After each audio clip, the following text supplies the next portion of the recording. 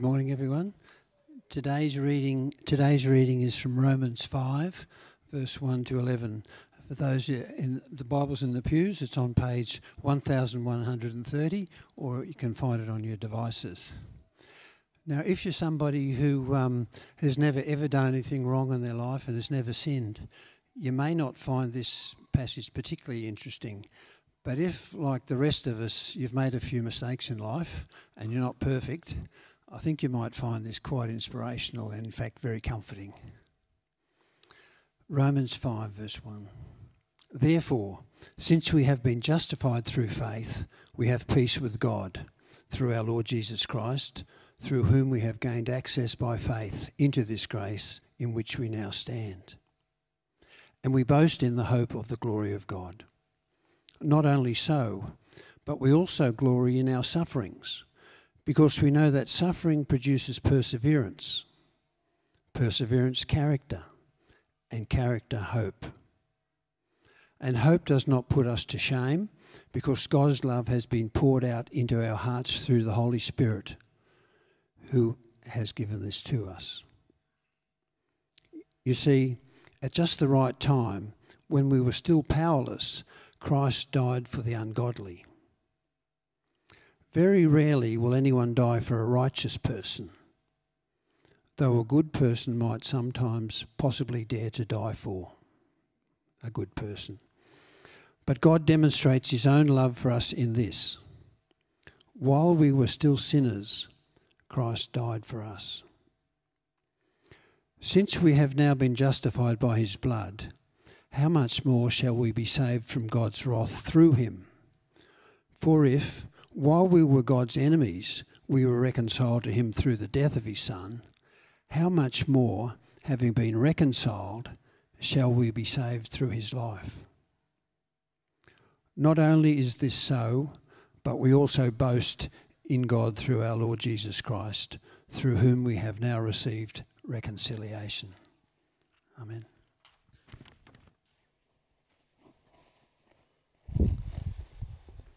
Good morning, everyone. In the interests of transparency, I think I need to begin this morning with a bit of a confession. I've got a history with this passage. Romans 5 is easily one of my most cherished parts of all of Scripture. Funnily enough, I didn't actually ask to preach on this today. It's just the way that it happened. But my history with Romans 5 begins all the way back in year 11. Which is not that all long ago. I'd gone on a leadership camp with Crusaders, which was training us on how to teach and unpack the Bible. And it was actually Romans 5, 1 to 11, which was the passage we were using to practice on that week. Now, I would love to say I was able to go and go through my copious notes from that week and bring them to bear on the passage today, but unfortunately, I didn't get a whole lot done that week. You see, it was on that camp that I met a girl. We'll have been married 14 years in December. And actually, in tribute to where we first met, to that camp, we actually decided to have Romans 5 read and preached on at our wedding, which was lovely. Now, that is proof that a lot can happen in 14 years. Some of you might know this, I'm actually also the weddings minister here at St Matthew's, and to this day, whenever I'm taking a couple through wedding prep, which is always fun, one of the passages we'll work through is Romans 5. And whilst it's not kind of your typical wedding passage, it's not a 1 Corinthians 13, Romans 5, 1 to 11 is very relational. Did you notice that as we went through it? Like it's totally relational.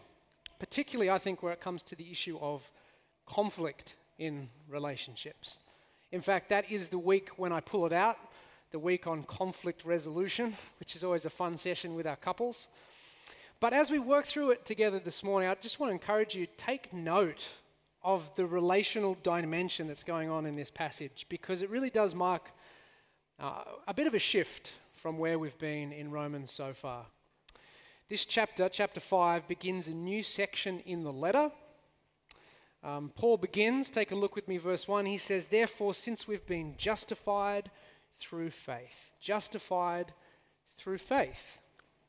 It's a very good summary, actually, of everything Paul's been saying up to this point, Romans 1 to 4. We all need to be made right with God, he's told us, and the only way we can do that is by faith. That's Romans 1 to 4, right? Paul's emphasis has been on faith.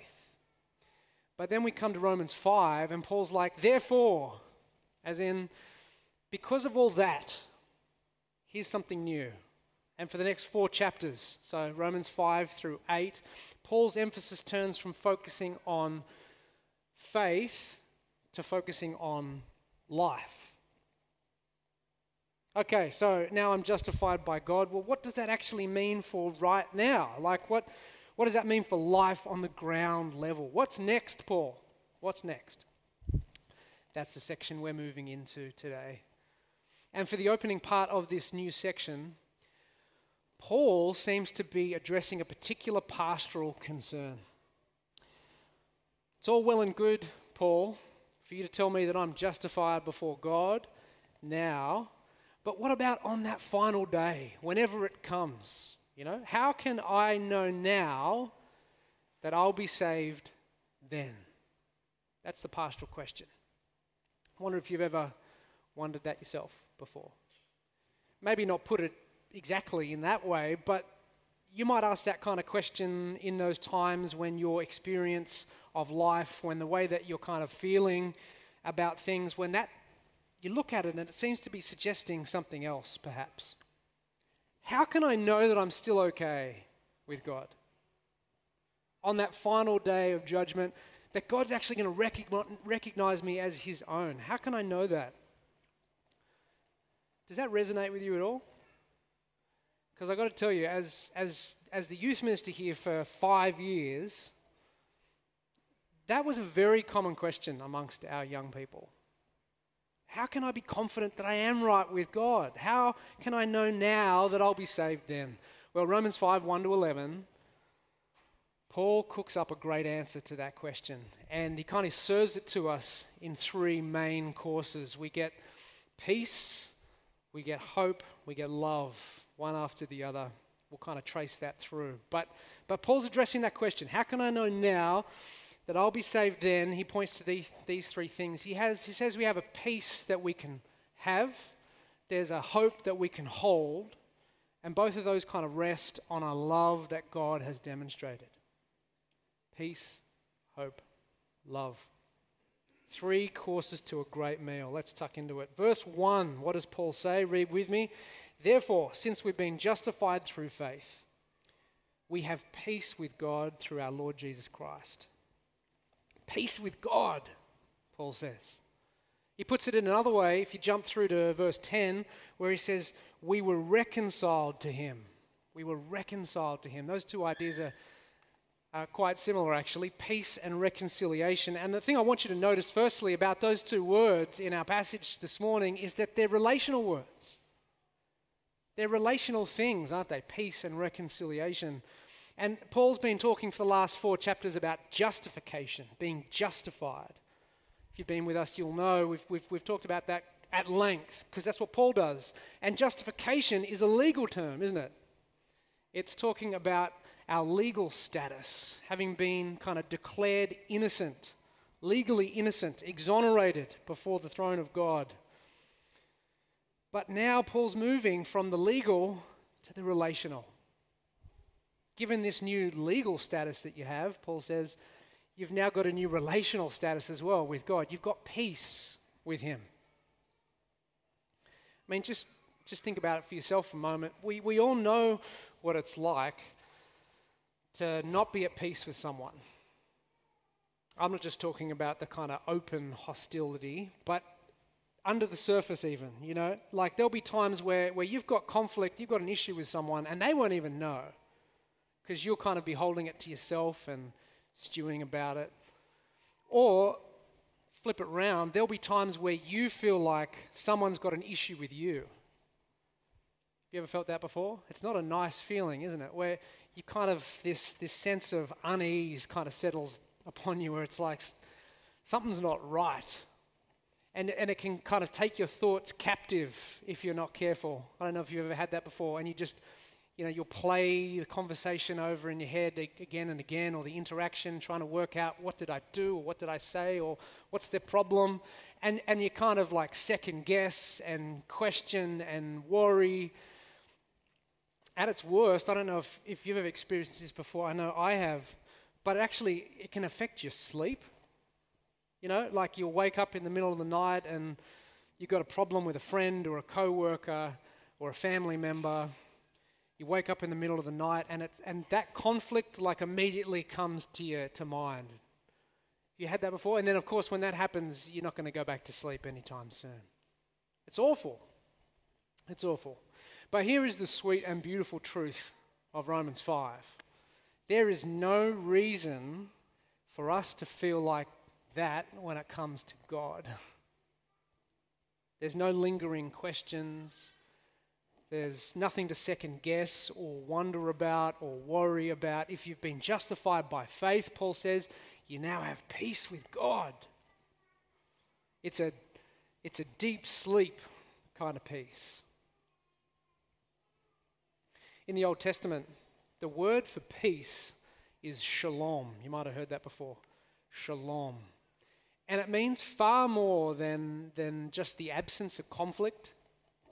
That's probably what you first think of, right, when we talk about peace, the absence of conflict. But the Bible, when it uses the word shalom, peace, it's much more. It's much more than that. In fact, it's connected to the idea of wholeness, completeness.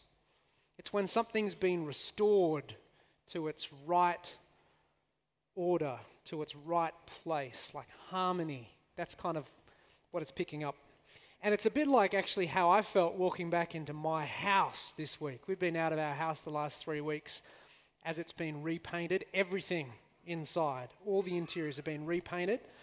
And you walk in for the first time and like the difference it makes is it's hard to describe. But beforehand, some of the walls, the colours weren't matching, they weren't the same.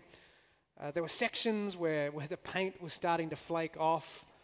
The door frames had been scratched and dented from years of shifting furniture in and out, and there were holes on the walls from hangings past, half-torn stickers in the kids' rooms. Those little like stars, glow-in-the-dark stars on the roof that had kind of been pulled off.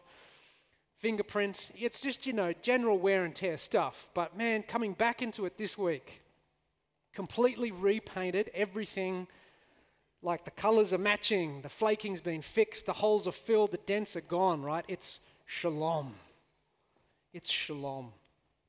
Completeness. And knowing our boys, it's not going to stay that way for very long.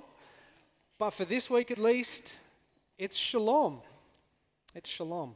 Now, Paul's saying that's what we have with God, relationally. That's what we have with God. What was once chipped and dented and flaking, it's now been restored to wholeness. Because you see, God doesn't just forgive you. Did you know that? He doesn't just forgive you. He makes peace with you. He welcomes you in. Do you feel that? That deep sleep kind of peace with God, where there's no need to worry, there's no need to second guess or to wonder about where you might stand with Him today. Is that how you feel? Because that's what He offers us. That's what He offers us. And here's the interesting thing about peace with God. It isn't actually just a feeling that we have, right? A sense of peace. The peace we have with God, it's also a perspective. It's a perspective. It ends up shaping the way that we see things, our life, our circumstances. Especially, actually, it fuels the hope that we have in the future. And hope is actually where Paul moves, serves up for his second course. Hope. See, at the end of verse 2, take a look with me in your Bibles in front of you. He says, "And we boast in the hope of the glory of God." And we boast in the hope of the glory of God. Which really means kind of fixing our eyes on the glory that is to come, the glory that's waiting for us on that day when we enter into God's glory. See, peace with God means that the end is now bright. It's now bright. And so the peace we have actually gives birth to hope. It shapes our perspective and transforms the way that we see the future. Because if God's no longer got an issue with you, if he's no longer against you, what have you got to worry about on that final day? That's why we can have hope. Peace with God isn't just a feeling, it's a perspective. And it completely and utterly transforms the way we respond to everything, including the way we respond to suffering. Did you notice there at the start of verse 3, just the bonkers statement that Paul makes? What does he say? Not only so, but we also glory in our sufferings, because we know that suffering produces perseverance, perseverance character, and character hope. The word for glory there that he uses can also mean boast, which is what is used, the exact same word that he used in the previous verse, and it can also mean rejoice. Rejoice in our sufferings. Those two things don't often get paired together, do they? Joy and suffering, and yet Paul puts them smack bang together. He says, yeah, they do. You think if anything is going to disturb the peace we now have with God, it would be suffering, right? Tough times. Not so, Paul says. In fact, the ultimate peace we now enjoy with God, it actually puts our suffering into perspective. And so rather than derail our faith, Paul's saying suffering actually does the opposite. Much like how a muscle grows stronger when the load is heavy, and as it works itself out. So our walk with God, actually, it grows and develops and matures when we go through seasons of suffering. Take Ross, for instance. You might have met Ross and Jody. They come here at 10 a.m. I've gotten to know him a little bit over the last little while. For the last 6 months, Ross has been training for an event that actually, as it happens, kicks off today. It's already started. The Ironman Asia Pacific Championship up in Cairns. Do you know how brutal an Ironman event is? It's crazy. You begin with a 3.8 kilometre swim. You would have done that bit by now. You follow it up with 180 kilometres on a bike. And you finish it off for good measure by running a marathon. 42 kilometres. There's no break, there's no stopping, it's one after the other. That is nuts. Absolutely nuts. Ross started the race at 7:40 this morning, he told me. And so he would be into the bike section now, and he's going to continue to be going until about 9 o'clock tonight. He said that would be a good time, 13 hours or so. Imagine for a moment the kind of training he must have put himself through in order to be doing that right now. The hundreds of hours in the pool, on the road, in the gym. Obviously it's self-inflicted, he didn't have to do it, but you can't deny the fact that he would have been putting his body through some kind of suffering in order to do that. And in fact, his body be going through a great deal of suffering right now throughout the rest of this day. But all of those hours, right, the pain, the sweat, the blood, the tears, it wasn't for nothing. It wasn't for nothing. Each stroke, each step, each rep, all of it was actually accomplishing something. It was producing something. It was equipping him. And that's kind of how Paul talks about our suffering in verses 3 and 4. So there's some striking things about it, in fact. And there's nothing nice about suffering. It's always awful. Always. And it's usually tragic. And yet, Paul says we can have joy because as awful and tragic as it may be, it also offers us an opportunity. It actually offers to do something within us. like the pain of training for the Ironman, our suffering is not for nothing. It actually produces stuff within us. You see, it's tough times that exercise the muscles of our faith. It's tough times that do that. Not good times, not easy times, not pleasant times, tough times that exercise the muscles of our faith.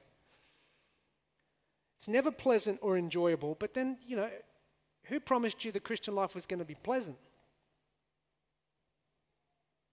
It's never nice. And yet suffering develops perseverance, Paul says.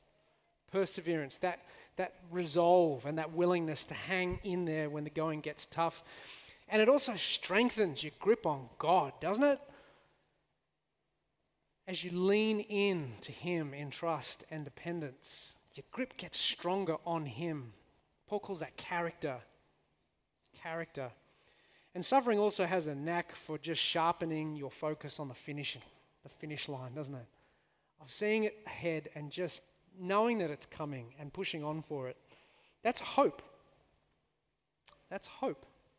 And when you think about it for a moment, these three things, perseverance, character, hope, where else are we going to develop these godly characteristics if it's not through exercising the muscles of our faith through seasons of suffering? That's where it's going to happen. If you are in a season yourself right now, and I know there are people here who are, may this period of pain, however long it lasts, may it produce in you that steely resolve to persevere and to hold fast. May it grow in you a depth and a maturity of faithful character, and may the peace of God just lead you to look past the pain of now to the hope of what's to come. See, this is a hope Paul tells us there in verse 5. Take a look. He tells us that this hope will not put us to shame. It's not going to fail, in other words. It's not going to be proved to be false at the end. It's certain, Paul says. This hope is certain. It's as certain as the peace that we now have with God, in fact. And the certainty of both these two things, the peace we have and the hope we hold, the certainty of these two things actually rest on the powerful and profound foundation of God's love for us, which is where Paul's third and final course takes us. Take a quick look with me at from verse 6 through to verse 10. Paul calls us some things. I just want you to notice.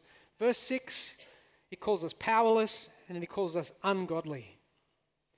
Verse 8, what does he call us? While we were still sinners, Paul says. Then in verse 10, what does he say? We were God's enemies. 4 different ways. Powerless, ungodly, sinners, enemies. What is Paul trying to do by laboring this point? He's trying to do something profound. Remember, the pastoral question is he's looking to answer, right? How can I know now that I'll be saved then? Well, Paul says it's because God was willing to die for you when you were at your worst. That's what Paul's saying. There is actually no greater demonstration of God's love for you than that when you were at your worst, He still loved you. When you were your least lovable, when your heart was turned against Him, when you were running as far from Him as you could get, God's love for you remained. When you were all of those things that Paul says, powerless, ungodly, sinners, enemies. When you were all of those things, that's when He came after you. That's when He came down for you. That's when He allowed Himself to be beaten and bloodied and broken for you, for His enemy. How can I know now that I'll be saved then?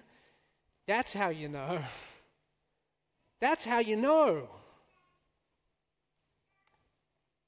J.I. Packer puts it like this. He says, there is tremendous relief in knowing that God's love to me is utterly realistic, based at every point on prior knowledge of the worst about me, so that no discovery can disillusion him about me. Christ died for you at your worst. Do you know why that's such good news, friends? If he is willing to take me at my worst, then there's nothing more he can learn about me that he doesn't already know, that he hasn't already seen. He's aware of it all, and he still wants me. He still died for me. You know, that's actually why we can be confident that we have a peace now with God that lasts. That's why Paul can say that our hope is certain, that it's not going to put us to shame. Because God's already gone and done the hardest thing.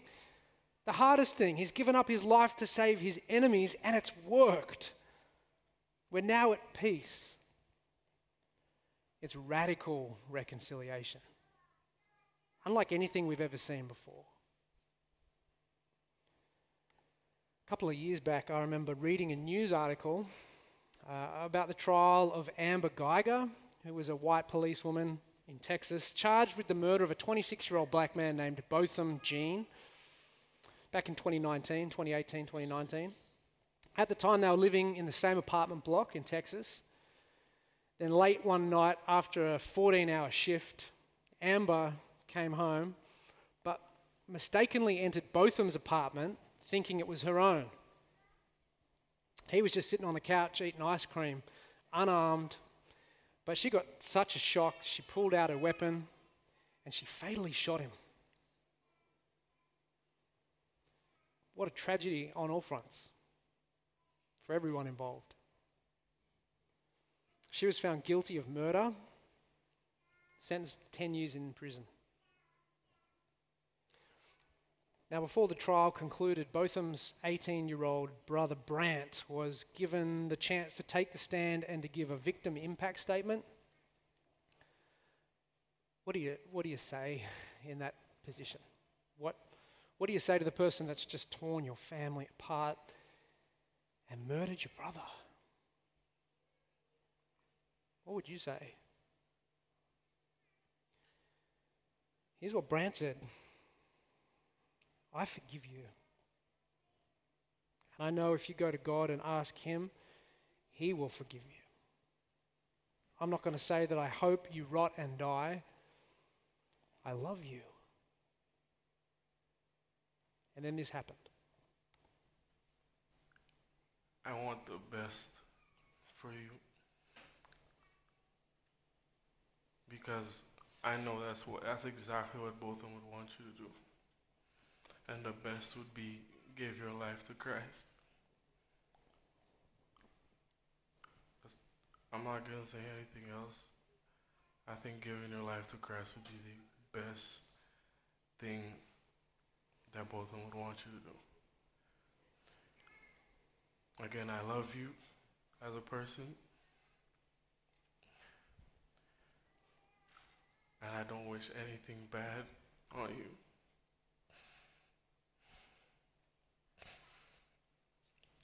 I don't know if this is possible, but can I give her a hug, please? Please? Yes.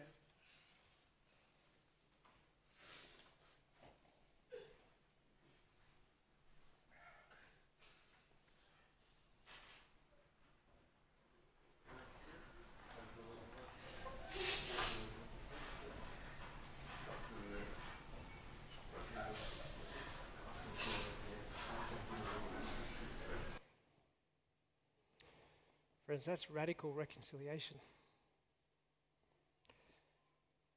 And it's modeled off the radical reconciliation that we've been shown. I love the fact that he doesn't just forgive her, but he embraces her. He makes peace with her. That's what God's done for you and I. Enemy love. Christ died for you at your worst. You know what that says about his love? It means that he doesn't love you for your utility, for what you could do for him, for your usefulness.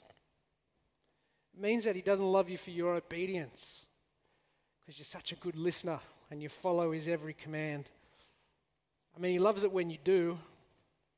That's not why he loves you. God doesn't love you because you're good.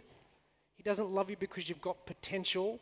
He doesn't love you because of anything you've done for him, anything you've given to him, or anything he hopes you might do for him. See, a God who's willing to come after you at your lowest, when you're the worst version of yourself, that's not a God who needs anything from you. He doesn't need you, but he wants you. He wants you.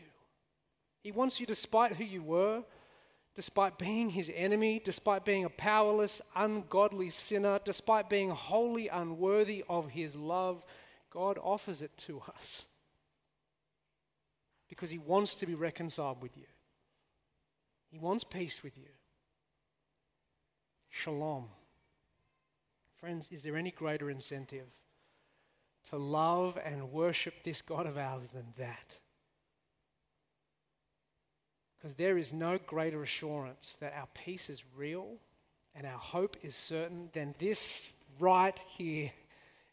God demonstrates his own love for us in this: while we were still sinners, Christ died for us. Let's pray.